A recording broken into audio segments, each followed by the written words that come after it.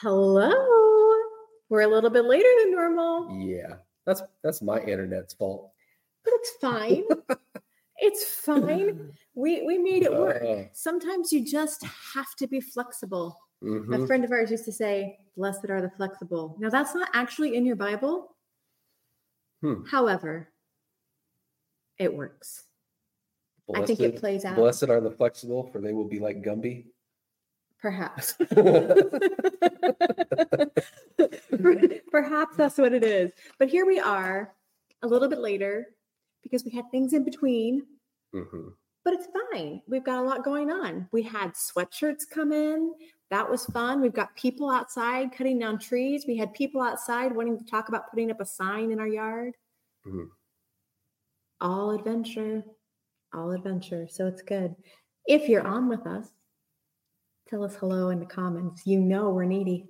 Yes. We need the interaction. We do. We need you to tell us hello. Because blessed are the flexible, but they need to be encouraged. Oh,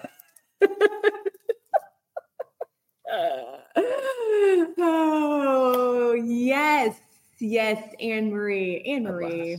We need to have Anne-Marie on and make her tell us all about Africa. Yeah, definitely. Typically, when we come up with ideas like this live, it ends up happening the following week. Yes, we make things happen. So there you have it, Anne-Marie. You want to be our next guest. See you next week. Exactly.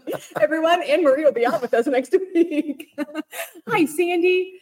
Thank you for joining us later. No. I'll take the LOL as sarcasm to your no. Yes, that's agreement. Yeah. Actually, I think. Okay, what are we talking about? We're going to talk about when the Spirit and the bride say come. And there he is, John, the one who flirts with both of us. and he's across the room. He's in the same room.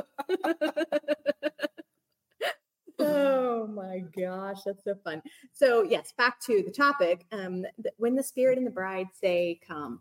And Vince on Monday, if you did not tune in to Generally Speaking, go back and listen to it. It was a recap from Sunday. It was really good. We talked about altar and sacrifice on Sunday, and then you kind of like honed in on a certain part of that. But there was something that you talked about in that I really felt like God's heartbeat was on. And so I think it'd be a good idea to start there. Okay. Can you just give us a recap of that? Yeah, it was from Hebrews 10, and I'm going to read verses 19. I don't know, through a few. Well, I'll decide when to stop here. Hebrews 10:19 says, "Therefore, brothers, since we have confidence to enter the holy places by the blood of Jesus, by the new and living way that he opened for us through the curtain, that is, through his flesh, and since we have a great priest over the house of God, let us draw near with a true heart in full assurance and faith, with our hearts sprinkled clean from an evil conscience and our bodies washed with pure water." This is so in that, excuse me, there's a gnat flying around there. It's talking about the confidence that we carry to be able to enter into the Holy of Holies, enter into the most holy place to be with God. And the confidence that we have to do that is through the blood of Jesus. And it says that new and living way that was opened up through the curtain. So we know that when he said it is finished, breathed his last breath, there was an earthquake. The sky went black, and the veil in the temple was torn in two from top to bottom. And it just, to me, reading this and reading that, the way that was opened through the curtain, that is through his flesh, the tearing of his flesh, not as an act of savagery, which we could view it as, but as a loving act of birth that is birthing us as new creations. And now, as new creations, we are able to boldly and confidently come into the presence of God, past that curtain into the most holy place. And the way I saw that was when that curtain was ripped open, This is not God saying, let my people go, but rather let my people come to me. Let them come and be in my presence. There is no more separation that needs to be made between a holy space and the most holy space, but rather this is an opening up of that. The mediator of the new covenant is Jesus. He is the high priest that has opened this up for us. And under the old covenant, there was one high priest who on one day of the year could go into that most holy place, which was the Day of Atonement, to offer sacrifice on behalf of the people. But he first had to offer sacrifice for himself to be made or to be decontaminated, as it were, from sin, to be able to go in and offer sacrifice on behalf of the people. Well, now Jesus, as the better high priest who did not have to offer sacrifice of his own behalf, because we know he was tempted and remained without sin, that he was able to go in and offer that sacrifice, but it was the offering of himself.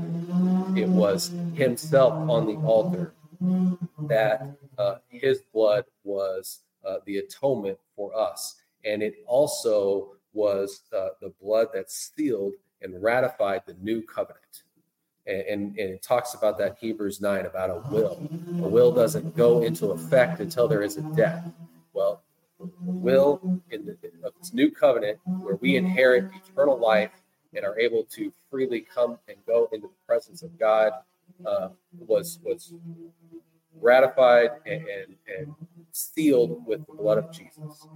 And so that tearing open of the curtain, that through his flesh, that we have confidence to enter into the holy place. We can say this was the roar of the Lion of Judah, ripping the curtain open and saying, let my people come to me. Wow. And that is something we need to be able to see as we look at Christ as the offering. This is what was made available to us.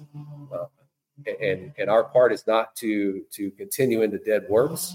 It's to serve the living God. We get to serve the one who is living and did all of this for us. And there's so many different ways you could go off talking about this, but to keep it at the offering here, when the curtain was torn open, that is his flesh, we were beckoned to come. And that act of it is finished was the cry that let my people go. That was us entering into freedom. And now it is come to me. We are beckoned to come to the presence of God. Wow. I love that. I think that that's just an incredible picture. And as you were talking about some of that on Sunday, I had such an incredible picture that had never hit me before. And it was really the scripture that tells us that the Father was in Christ reconciling the world to himself. And for the first time, I saw the Father entering into the Holy of Holies.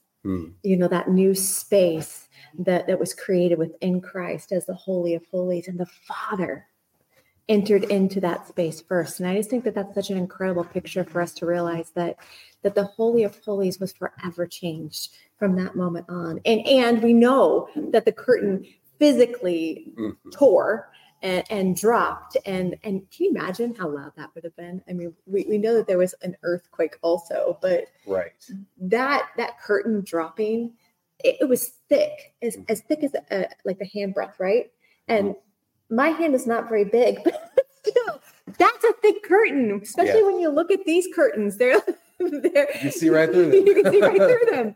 And this would have been a really thick curtain that was dropping. And I would imagine that it created some probably some issues within the building itself and the temple. And because the Father had taken up residence in a different temple altogether, he had gone into the Holy of Holies to reconcile the entirety of his creation to himself. And it's an unfathomable picture for me. I try to grab hold of these kinds of things, but I know that I'm still missing pieces and parts of it. But these are the things that I like to ponder and consider, is like, how far can we go?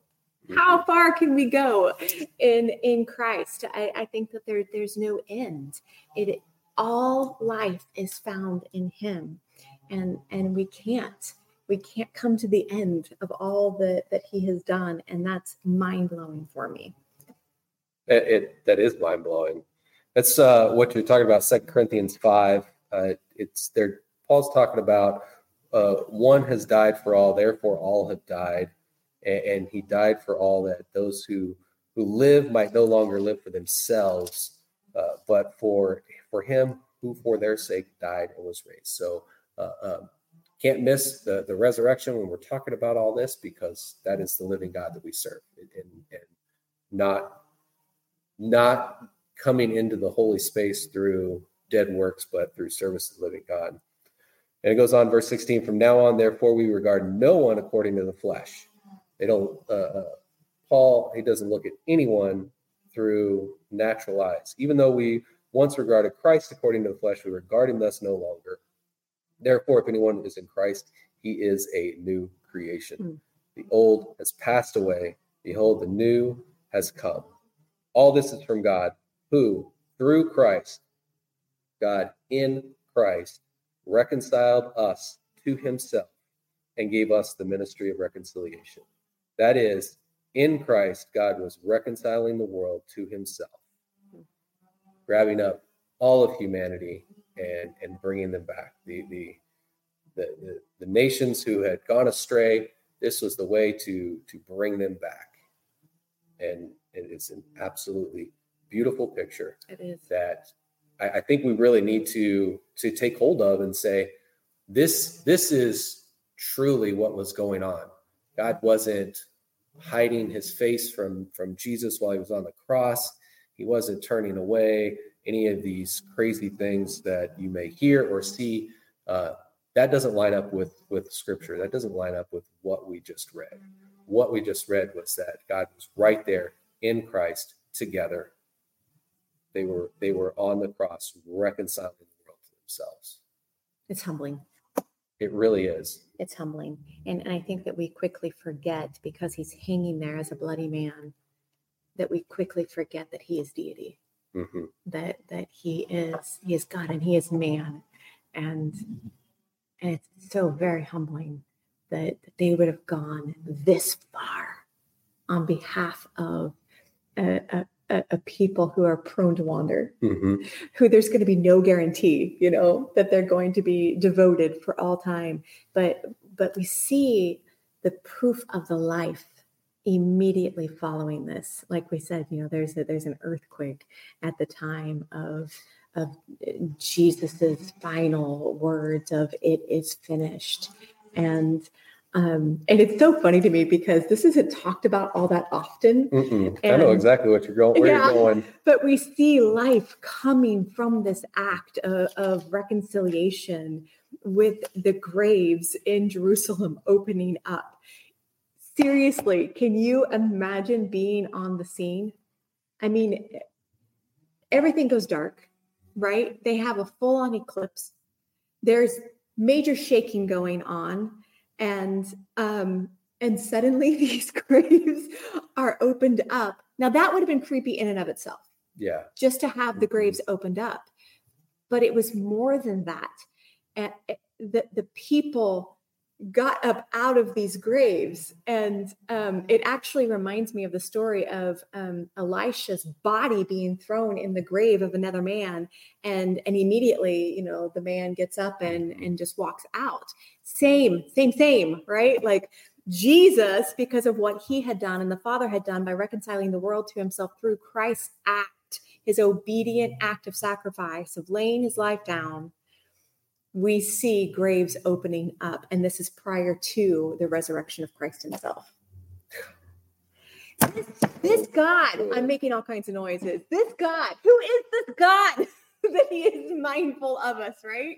Like if you're not provoked to say that when thinking about such things, you need a revelation. You need to get hit with a revelation, because this is crazy talk that he would purpose to have humanity go first. You rise first. Come on. Yeah. Matthew 27, starting verse 50, and Jesus cried out with a loud voice and yielded up his spirit. And behold, the curtain of the temple was torn in two from top to bottom, and the earth shook and the rocks were split. The tombs also were opened, and many bodies of the saints or holy ones who had fallen asleep were raised. And coming out of the tombs after his resurrection, they went into the holy city and appeared to many. Yes, Anne-Marie, that would be a total freak out moment to be like, wait a minute, you were dead. Yeah.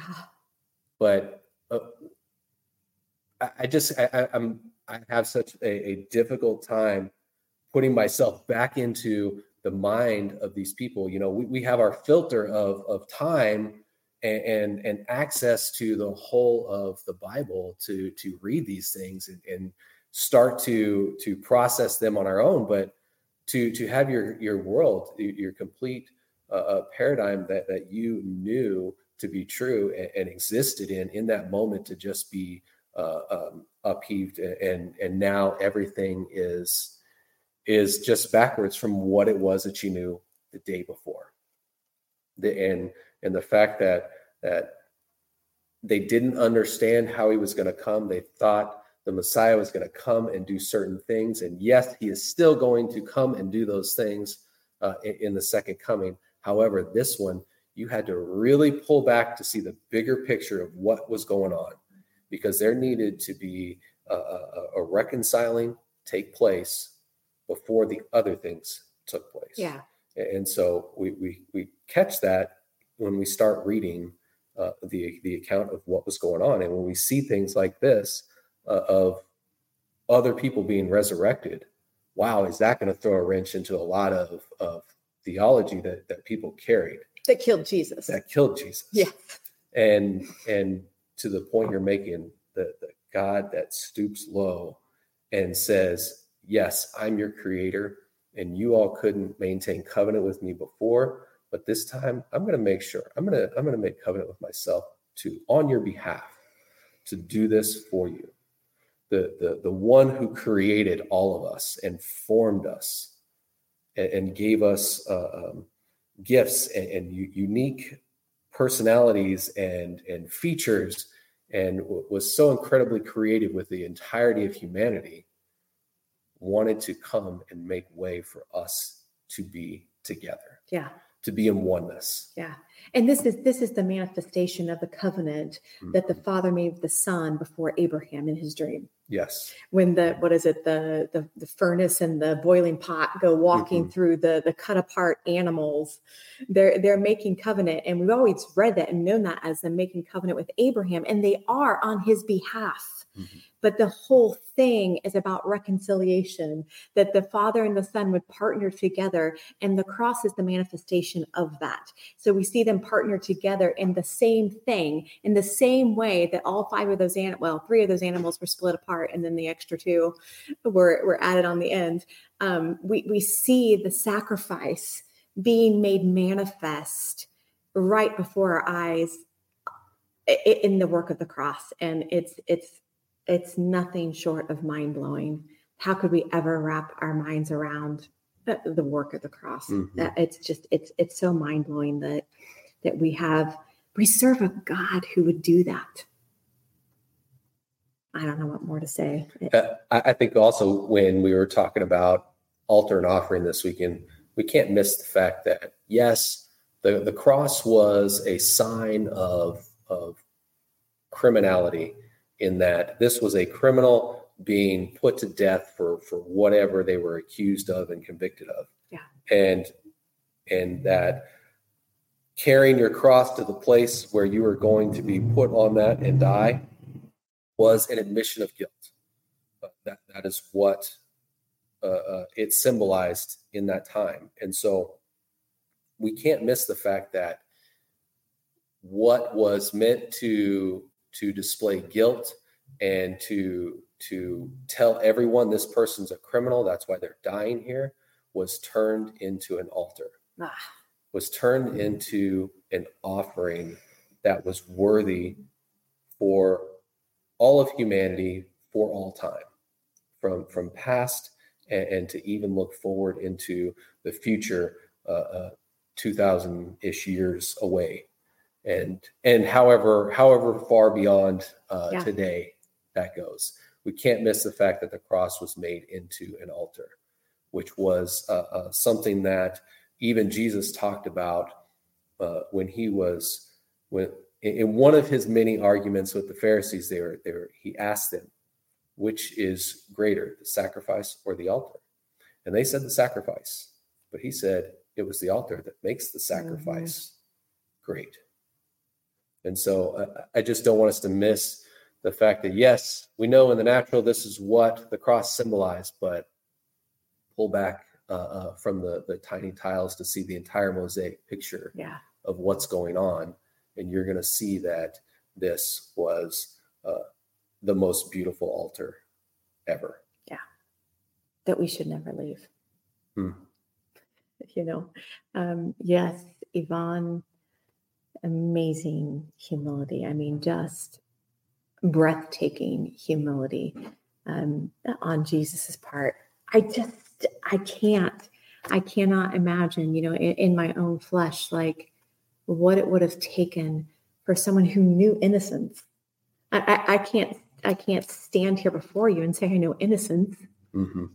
He knew innocence, but he also kept his eyes on the Father and did everything he could to accomplish the will of the Father.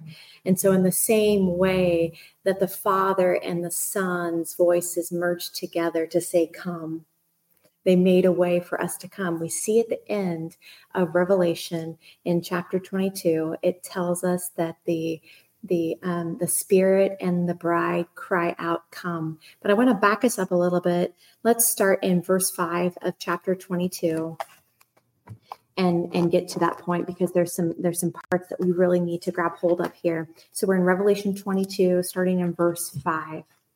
And night will be no more, and they have no need of the light of a lamp and of the light of the sun, for the Lord God will shine upon them, and they will reign forever and ever.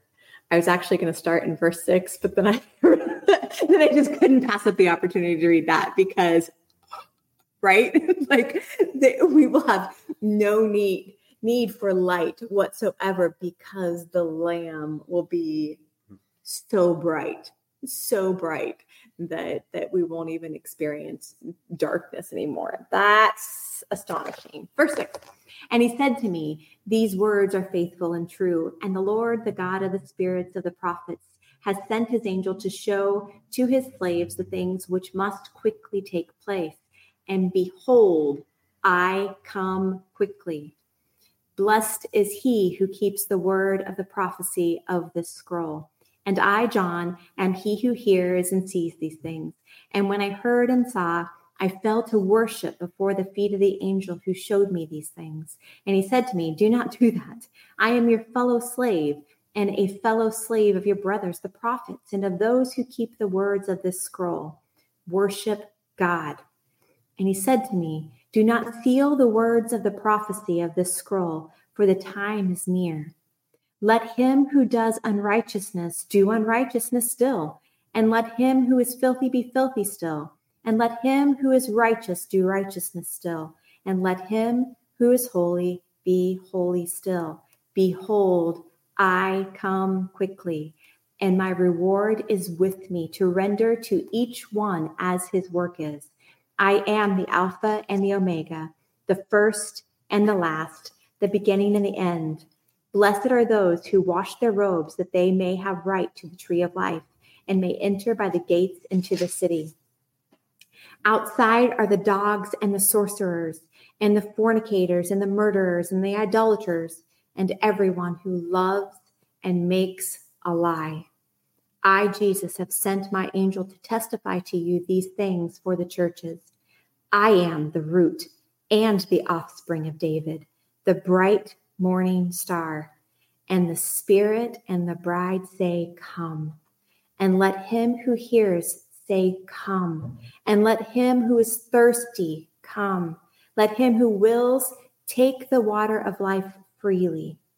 I testify to everyone who hears the words of the prophecy of this scroll. If anyone adds to them, God will add to them the plagues which are written in this scroll. And if anyone takes away from the words of the scroll of this prophecy, God will take away his part from the tree of life and out of the holy city which are written in the scroll. He who testifies these things say, yes, I come quickly. Amen. Come, Lord Jesus. The grace of the Lord Jesus be with all the saints. Amen. So that when the Spirit and the bride say come, it becomes, so we're learning from the Spirit, right? He's like this great teacher that we get. He is our instructor, and we should be so completely dependent on his works in our life that we learn to echo everything that he is saying. He's teaching us the way of beckoning the very presence of the Lord Jesus Christ. The Spirit and the bride, they cry out, come, in response to the Father and the Son crying out to us, come. All who are thirsty, come. All who are weak, come. All who we see in Matthew 11, where Jesus is saying, all you who are burdened and heavy laden, come and experience real rest. He's offering us real rest within him, within the reconciliation that he and the Father accomplished on the cross.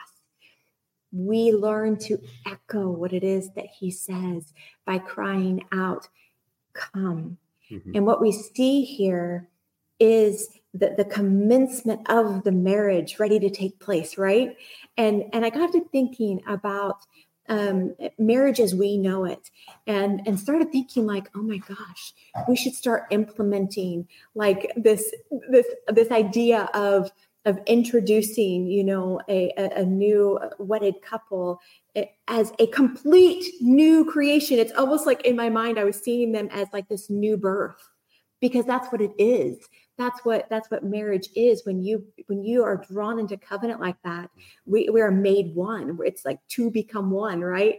And so in our marriage counseling, it should look more like, you are about to lose yourself and learn what it means to cultivate this newness that is taking place within the best of both of you. And that's what's happening when the Spirit and the bride are echoing what it is that the Father and the Son have already sent out. It's this joining together where we are becoming the pure and spotless bride that he so deserves, that he is so worthy of. And this requires us to keep our eyes so fixed on the Lamb of God. We have to keep our eyes fixed. You guys, we're so easily moved by everything around us. We have to teach ourselves to keep our eyes fixed on the Lamb of God, to move with him, to be taught and instructed by the Spirit to move with him. We cannot afford to get caught up in frivolous arguments about the works of the Spirit. We only have time to learn from the instruction of the Spirit that is bringing us into the heart of the Father so that we can appropriately praise him on the earth today, because we need his governance. Like never before, we need his governance on the earth.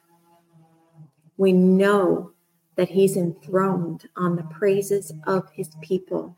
And instead of griping about everything and being moved by everything all around us, we fix our eyes on the Lamb and we say, come. We say, come. We behold him and we praise him rightly. We offer him the worth that he deserves. And he enthrones himself on those praises so that the government of the kingdom of God can be stretched far and wide across the earth. And I've been reading, I told you about this the other day, I've been reading a Kansas history book. And I the deeper I get into it, the more appalled I am by what we've done with the idea of government. Mm-hmm. We've made a mess. We've actually made a mockery of what government is. And all of this, even that our judicial system comes straight out of the chambers of the Father. I mean, everything that we practice on the earth was first modeled in the heavens. We've done somewhat of a poor job at modeling it on the earth, but we pulled from the heavens to get this idea of government, but we left out the lordship of Jesus Christ. And in Kansas's history, we see different nations fighting for rights over Kansas. And there was three different countries that had ownership of Kansas before it became part of the United States, and it actually had to be purchased by the United States. But there was a fight going on about who was going to govern this land. And it's so shocking to my system, only because of the revelation I have of the government of the kingdom of God, that as men, we have gone after things like territory in the way that we have, in a guise of freedom. And it's not. And we've taught allegiance to a flag before we have a solid allegiance to the Lamb. Mm-hmm. And that's appalling. And we need to render ourselves guilty. Yep. I did it. We need to follow suit. If Jesus can plead guilty on behalf of all humanity for something he never participated in, why on earth do we think that we are free from that? We need to enter a guilty plea that we did this. We made a mockery of your government. And we want to do better. God, we want to represent your kingdom better. How we do that, I'm not exactly sure outside of praising. Yeah, I don't know either. I just think it's a continual reminder, though, that we have to be doing these things. When we see these things, we have to be reminded of going back and where is true allegiance. And in what you're reading out of Revelation here, the Spirit and the bride say, come. Well, as the bride of Christ, we can't even yell come to Jesus without the Spirit. We're just not capable of doing it. And your talk about we have to be trained by the Spirit to do these things. We can't do any of this without that connection there. Mm-hmm. So if we aren't continually maintaining connection, then none of this is going to be possible in our own strength. Mm-hmm. We're just going to continue to spin our wheels and go off the rails, like what you're talking about with creating government and judicial systems and trying to govern and take land in a way that has our allegiance somewhere else and not on Christ, because we don't maintain connection with the Spirit.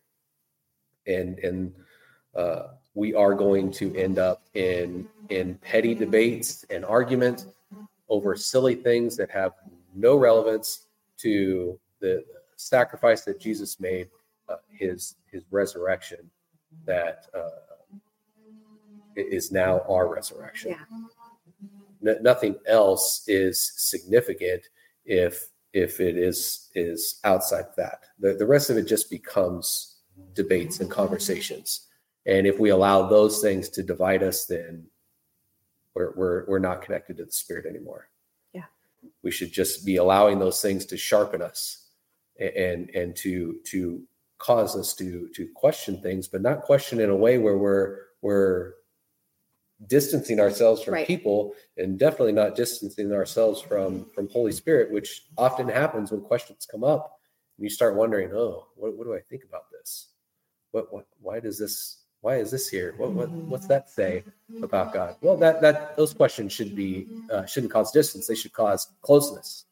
They should cause you to lean in and press into oneness to say, I need to talk to you about this, and talk with Holy Spirit. Talk with those people who you are sharing community with or oneness. Yeah. And this is all part of that, because we are not going to be able to govern well. We aren't even going to be able to think well without this connection and staying close to Holy Spirit. We can't throw out the gifts of the Spirit and lose connection with the unseen realm, and we can't go the opposite direction where we are fully immersed in that, but we're not thinking well anymore. Right. And so there is, I mean, for lack of a better term, attention there that's held, but it's really just, it's not attention, it's just life. It is just the life in Christ that we have access to. We have access to the connection with the Spirit, and we have access to the mind of Christ. And these two things aren't separate from one another.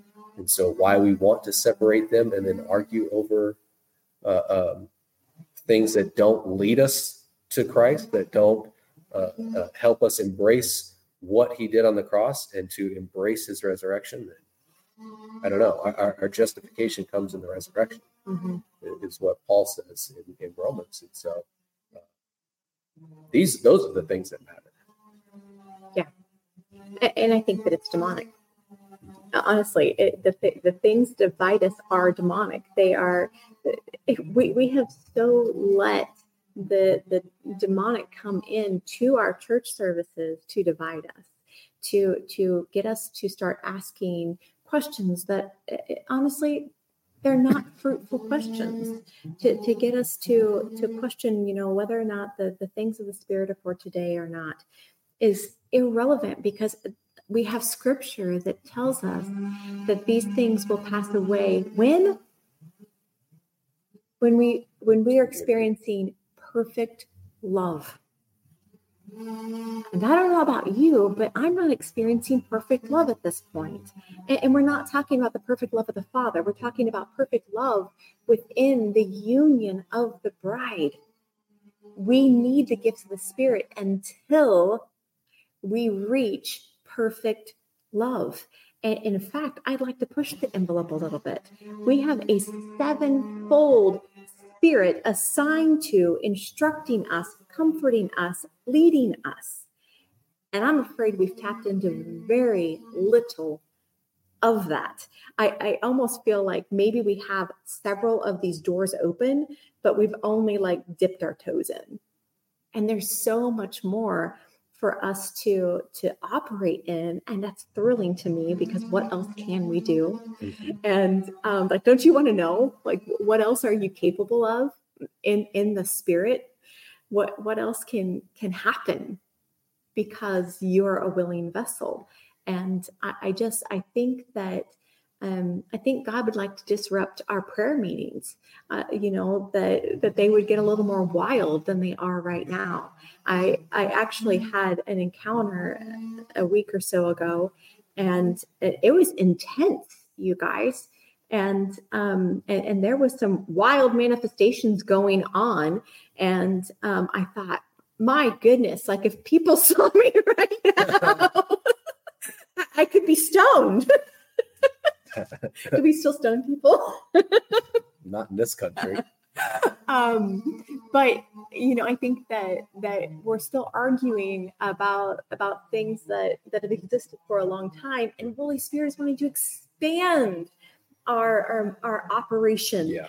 And we're still stuck in an argument, age-old argument of whether or not we should speak in tongues. Honestly, it's irrelevant. If you are offended by me speaking in tongues, plug your ears. It's like, or just press into Jesus. Grow up. You won't hear it. we need to grow up. Yeah. That's all there is to it. It's an immature John. Just so you know, you need to have the visual. He's got his fingers in his ears and he's going la la la la la. Do that. Yeah, that's actually a more pleasant sound than you trying to be something you're not and tell me why I shouldn't. And and honestly, it's not hurting you. It's not hurting you to hear people speaking in tongues. In fact, it's probably carving something out for you. And this is just one hot topic. There are, I'm sure there's lots of people that have a problem with prophecy, that gift passed away with the first disciples or whatever. And also not true. God is still speaking. That doesn't fall under, what Revelation 22 says at the very end, where you're not to add to or take away from. We have to realize that there's scripture within Revelation also that says that the testimony of Jesus Christ is the spirit of prophecy. When we stop prophesying, we stop promoting the testimony of Jesus Christ. It is only by the power of the Spirit that we can testify of Jesus Christ through the power of prophecy. You want to take that away? Well, then you lose the testimony of Jesus Christ. I think we look at prophecy in some mystical way as well, and forget the fact that when people get up and they start sharing on Sunday morning, on here right now, that is prophecy as well. Sure. Because you are testifying of Jesus Christ. Yeah. And I think we miss that. Excuse me, we miss that as well. Yeah. And I love what you're talking about with the sevenfold Spirit of God that we have access to. And we have all these doors open. And I think what we're doing is we're opening these doors and then doing this. Yes. Right here. Like, I don't want to be accountable. Yeah. I don't want to look. Well, hey, don't peek through your fingers, drop your hand down, open your eyes and see what's available to us. Because when you start seeing these things, you're going to catch the things that you're talking about. The demonic stuff that comes in and tries to divide us, you're going to be able to pull back and see what's actually going on. Is the fact that the church is now taking over what Israel was supposed to be doing, not replacing Israel as God's chosen. However, what we are to Israel originally was supposed to be that testimony to the other nations of the goodness of God and draw them back. And they couldn't do it. They couldn't maintain that covenant. Well, now the church, the bride of Christ, that's what we're doing. And so in our infighting, this is the picture that we give to the nations and to those who have yet to come to belief in Christ. This is what the kingdom's like. It's divisive. Yeah. It's a bunch of infighting, and it's still slapping the label of patriarchy on things and wanting to rule and govern through this iron fist in different ways. And that's the image that we are portraying. Yeah. That is not who we are as imagers of God, because that is not in his nature. That is not a part of his image that right. we need to be sharing. Right. And so this is something that we have to really take hold of and pull your hand away from your eyes and start looking at what's available and start looking at the objective truth. Like, what is truth? Truth is a man, Jesus Christ. And that right there, again, everything has to be drawn back to Christ, because if we start getting in arguments, where is this leading us to? Is this leading us to Christ and somehow an edification of what he did on our behalf? Or is it just pettiness that's going nowhere? Right. Yeah. Yeah. If it's not drawing people to gaze upon the Lamb, and we've talked about this before, that actually Jesus is the desire of the nations. That's just the truth, that Jesus is the desire of the nations. But it's our job to provoke. It's our job to put him on display through our works, that they would know what to desire. And I can't help but wonder, there's wars and rumors of wars. You guys, is it a manifestation of what's going on in the church?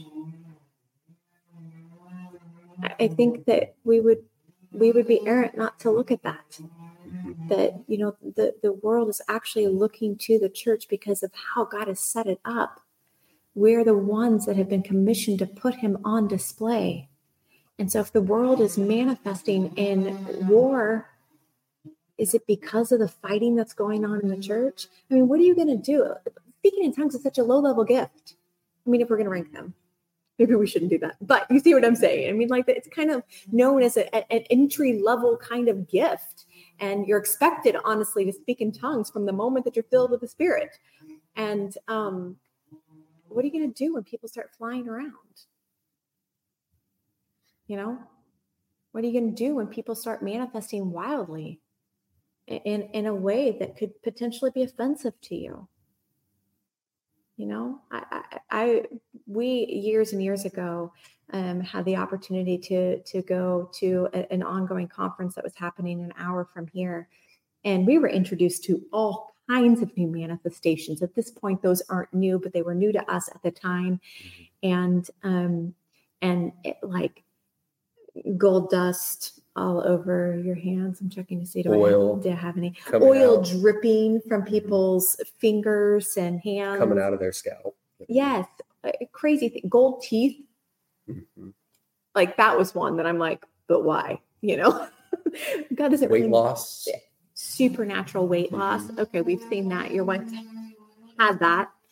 She went wearing clothes, and then we left with the clothes not fitting her. So just wild things. Metal plates completely dissolved out of people's hands or their legs. Just crazy manifestations like that we got to encounter, and that's been many years that we are due. Multiplication of food. Oh yeah, that's my favorite one. That was one that it was such a gift. It was a gift that we had very little food, but like 14, 15 people to feed. And everybody, was it? Yeah. I was not. Because I think between us, we were like 14 and 15. Oh, that's probably true. So it was four-ish families, and we did things big. Mm-hmm. And nobody had just one or two kids. No. And we fed, you're right. I think it was probably closer to 30. Yeah. And we probably had enough food to feed our family. Right. And so that food stretched to feed everyone that was there. And we filled up a container. Yeah. The containers that it came in, we almost filled it back up to full. Yeah. Yeah. So. And I believe that's coming again. Mark my words, people. Yes. I really do. I really think that I had this encounter the other night where God had taken me and stood me in front of the pantry, and all of a sudden the pantry expanded. Mm-hmm. It was wild. Just absolutely wild. And God's been talking to me about provision and just like, I can just feel his heart is to take care of people and for there to just be plenty. And so I feel like, this pantry is just never going to run out of food. And I'm just waiting for him to say the same thing about the freezer filled with meat, because that's going to be so fun. There's just going to be an abundant supply of food. And but what can you do? What can you do to partner with that? How are you utilizing your faith to partner with what it is that God is showing you? So in this context, what I have to do is start inviting people over to eat, right? And so normally on Wednesday nights, we do like a potluck kind of thing. And God was like, feed the people. Okay, I'll feed the people. And so I just sent out the little text message, and this is not a big deal. But I'm like, no need to bring any food. We've got this. And so that's where we start. That's what faith looks like, is I'm going to partner with what it is that you've shown me, God, by inviting a group of people over and just say, we got this. Don't worry about bringing anything. Come and eat your fill. So, we could have ham and beans for the next 6 months. But that's not exactly the kind of food I want multiplied, Lord Jesus. But I'll tell you what you give me. The topic of provision is one that has been heavy on my mind the last few days, because you drive down the highway here, and my son and I do that every day, and there is a big sign outside one of the gas stations that tells you what the Powerball jackpot's up to. Yeah. And right now it's up to $1.7 billion with a B dollars. And it is very tempting to want to do that. And I think about, man, all the stuff I could do with that in terms of like giving to different ministries and whatever, and how much fun that would be. But at the same time, I'm talking to God about that too. Like, if that were to happen and I did have that much money, what would my reliance on you be? Yeah. The reliance on the Spirit, when we saw these things happening, there had to be a reliance there. We have a lot of money, and we wanted to feed everybody there. And so there was a reliance on the Spirit to, when we prayed and blessed that thing, there was an expectation and a reliance on him to provide for us. And he did. And so in thinking about provision, where is our reliance placed in? Where is our trust at? Our faith? Is it in our bank accounts? Is it in the physical pantries that we go out and fill under our own power from our jobs that we have income from, right, and we go to the store and buy this stuff? Or are we just seeing like, wow, God, what are you putting in the pantry today? Yeah. It may not be a multiplication of what's already in there. It may be something completely new. But we need to be relying on him to provide for us. Yeah. And so I love the topic of provision. The last few days, it's been heavy on my mind and heavy on my conversations with Holy Spirit is in the abundance of provision, will I respond still in a way that is reliant on him? Mm-hmm. And I want to say yes, but I don't know until you're put in that situation. But right now, the reliance is on him to provide. And that's the way it should be. He wants to provide for us. He wants to be our provider. Yes.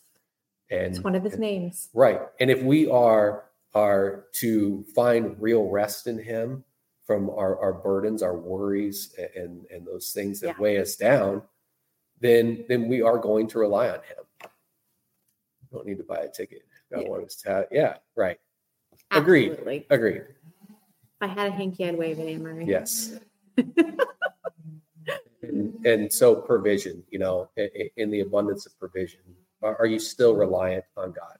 Mm-hmm. Are you still going to be opening the pantry and saying, what today? Mm-hmm. What's the manna look like today? Right. And the thing is that we know that there have been multiple prophecies released about Goshen. You guys, this starts with a pantry. You're not gonna just go out and purchase a plot of land that's gonna have vegetation growing up in it. It's got to start somewhere. Mm-hmm. Where is your faith at right now? What can your faith afford? Can we say it like that? Because our faith has to be exercised. It has to have its mind blown to increase. And the only way that's going to happen is by keeping our eyes fixed on Jesus and not be tossed by all of those waves of doubt when struggle comes, because struggle is coming. Mm-hmm. And it's going to continue to increase, but we can still put Jehovah Jireh on display because he's the same yesterday, today, and forever. No matter what wars are going on all around us, no matter what darkness is transpiring all around us, he's the same. It just matters where your eyes are fixed. You have to keep your eyes on Jesus. Yeah, and with the prophecies of Goshen, that's where it starts. But remember, it ends up in a promised land that's even more abundant. Yeah, flowing with milk and honey. Yeah, big fat giant grapes. And big fat giant grapes. What? I want some of that. You just raised my expectation. I don't want a simple vineyard. And Kansas was known for being ripe for vineyards. Like grapes grew so easily here. It was actually wine country prior to the Dust Bowl of the 1950s. Wow. Yep. Let's call it back up. And how do you know there's not gold in your land? There's all kinds of possibilities. You just need to imagine with Jesus. Grapes with their dessert. Were they watermelon size, Anne-Marie? At least. Did you pray over it first? Did you invite the whole neighborhood over for a bite of your grape? Hey, I want to know, though, when you go check your fridge, I want to know what's different in there. Exactly. Oh, my gosh. Wow. We should wrap up. Yeah. Father, you are mind-blowing. When we sit and marvel at all that you have accomplished, and most of it on our behalf, we have no choice but to go low. I thank you for humbling our hearts at every turn and making much of who you are. You are so good that you would even go so low as to come and teach us how to make much of who you are. We can't even cry out. We can't even cry out to you without the help of Holy Spirit. Thank you for this gift, for this promise. And Holy Spirit, right now, we just want to make a commitment to you that you can have your way in us. Whatever it is you want to do in and through us, we trust that you will be a good instructor. And that you won't let us fall. Take us out into the deep. And teach us to become a people of great faith. Not minimal faith. We want to be known as people of great faith. Yes. May love be in yours. Amen. All right, guys. Until next time. We'll talk later.